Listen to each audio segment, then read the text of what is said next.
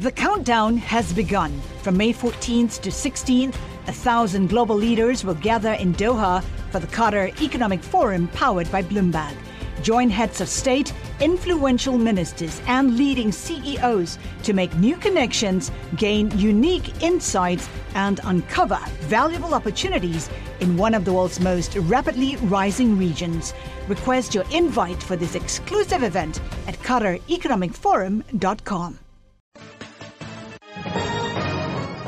Global business news 24 hours a day at Bloomberg.com, the Radio Plus mobile app, and on your radio. This is a Bloomberg Business Flash. From Bloomberg World Headquarters, I'm Charlie Pellet. Stocks do remain higher, and this update is brought to you by Bank of America Merrill Lynch's Global Cash Management Solutions, helping you manage, protect, and invest your global cash wherever the road to growth leads. That's the power of global connections. Bank of America, North America, member FDIC. S&P 500 index is rebounding from a 7-week low. Stocks off their session highs. We are seeing a rally in technology shares led by Applied Materials. Applied up 13.1% right now. NASDAQ up 58 points. That's a gain of 1.2%. The S&P 500 index up 13, a gain of 0.7%. And the Dow Jones Industrial Average up 75 points, a gain of 0.4%. Gold down $1.10 the ounce to $12.53, a drop of 0.1%, and crude oil down 0.7%, falling 34 cents, 47.82 for a barrel of West Texas Intermediate crude. I'm Charlie Pelleton. That's a Bloomberg Business Flash. You're listening to Taking Stock with Kathleen Hayes and Pimm Fox on Bloomberg Radio. Starts with the race for the roses in Louisville, Kentucky with the Kentucky Derby. Then we go, of course, at the end to Belmont to see if we got a Triple Crown winner. And in the middle, we are going to be running the Preakness. It's going to be raining tomorrow at Pimlico. What does that mean for Nyquist? Nyquist won the Kentucky Derby, and now a lot of people are wondering if this undefeated horse could win in this second leg of the Triple Crown and go on to win that coveted title. Joining us now is Peter Rotondo, Jr., Vice President of Media Entertainment at the Breeders' Cup, and Bloomberg racing enthusiast Gary Edel. So, Peter, let's start with you. Nyquist, what kind of chance does this horse have to win the Preakness? Well, he'll be odds-on favorite. He's never lost. His main competitor, Exaggerator, he's beaten 4 times already. The distance is shorter than it was at the Kentucky Derby. The horses that'll be chasing him, he'll be chasing in front of him, aren't very good. So I would say it's pretty much, he's got a tremendous shot. Peter, what will the weather mean for the horses racing on Saturday? Well, the horses don't mind it when it rains. It's a wet track, is fine. Last year, if you remember, American Pharoah won in a slot. It was a downpour of rain, and he went wire to wire, went right to the lead. Some horses are bred for it, right? There's that old saying, the mud is a mother, but, their mother's a mother. But the bottom line there is, I just think that, it won't really affect the race too much.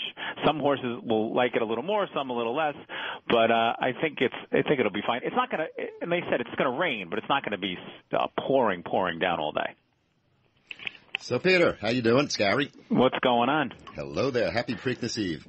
Thank you. Okay, so we have the 141st running of the Preakness Stakes. Last year, American Pharoah did something that no horse has done for 37 years.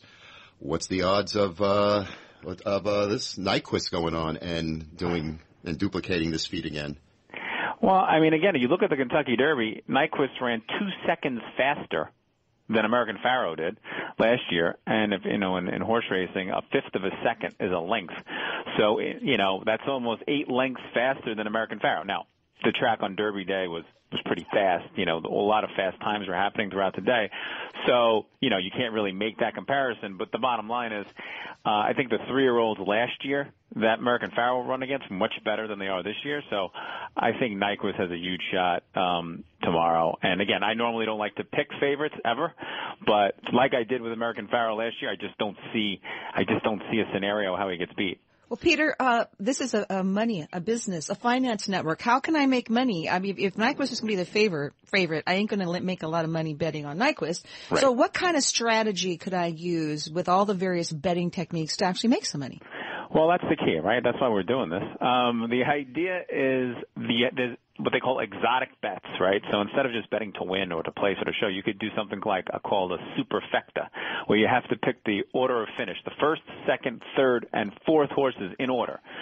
Hard to do, right? But if you do it, you're going to get paid pretty well. So that's the way I'm going to approach the race, where I take Nyquist, I put him in the first position, and then I use a couple of long shots in the second and third and fourth position to try to make that payout big. So underneath, I like a horse named Uncle Lino. He's the number 2. I think he's going to show some speed. I think he's getting better with every race. He had an equipment change 2 races ago. He took blinkers off. You know, the blinkers are like with blinders, right, to make them, focus. He didn't like them that too much. They took them off him, and he's been running better. I think he's going to run big. And I think number 10, Fellowship, who ran on Kentucky Derby Day, not in the Derby, but in another race, he has a new trainer who's getting him back into form, and I think he's going to come running at the end. So if you use Nyquist with those 2 long shots, the 2 and the 10, Uncle Lino and Fellowship, and then, of course, Exaggerator, who's the second choice, who's finished 4 times he's run second to Nyquist, put him in your superfecta. If Exaggerator comes in third or fourth with those other 2, it's going to pay pretty well. Peter, I'm getting a little worried because I agree with you. I agree with you 100% on this. Wow. Uh-oh. We're in trouble now. As a member of the famous Team Rotondo, let me ask you a question. When you guys disagree on something, who makes the final decision? Well, it depends what we're doing. If we're betting together as a team, ultimately depends on the day. If I'm feeling a little feeling sorry for Dad, I might let him make the final one. But usually I kind of take the reins if I'm involved, because usually I'm not always with them because I'm actually I'm working and I'm running around. So but when we're together, I'll sort of make the final thing. I know already we disagree on the Preakness, since I got a text message from him saying we disagree. So it'll be an interesting Saturday hanging out with those guys. Peter, I wonder if you could just comment briefly on tournaments, handicapping tournaments, and how that is changing horse racing. Yeah, it's just a new way to play. I mean, it's been around, for about 15 to 20 years or so, but it's really taken off lately, with just an explosion. There's a tournament in Las Vegas called the National Handicapping Championship every year. First prize is $1 million. We have one at the Breeders' Cup, the Breeders' Cup Betting Challenge, and you can win over $500,000. It's just a different way of playing the horses, where you don't have to bet, like I just mentioned, the superfecta or bets like that.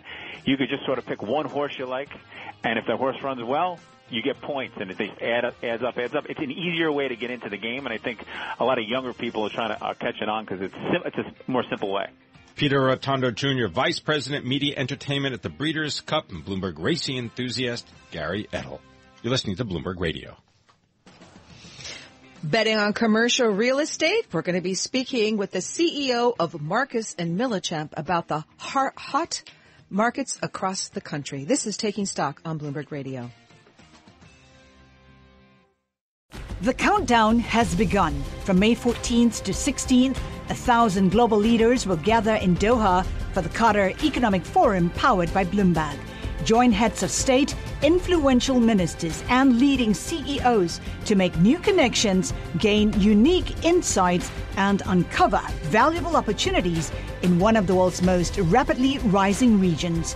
Request your invite for this exclusive event at QatarEconomicForum.com.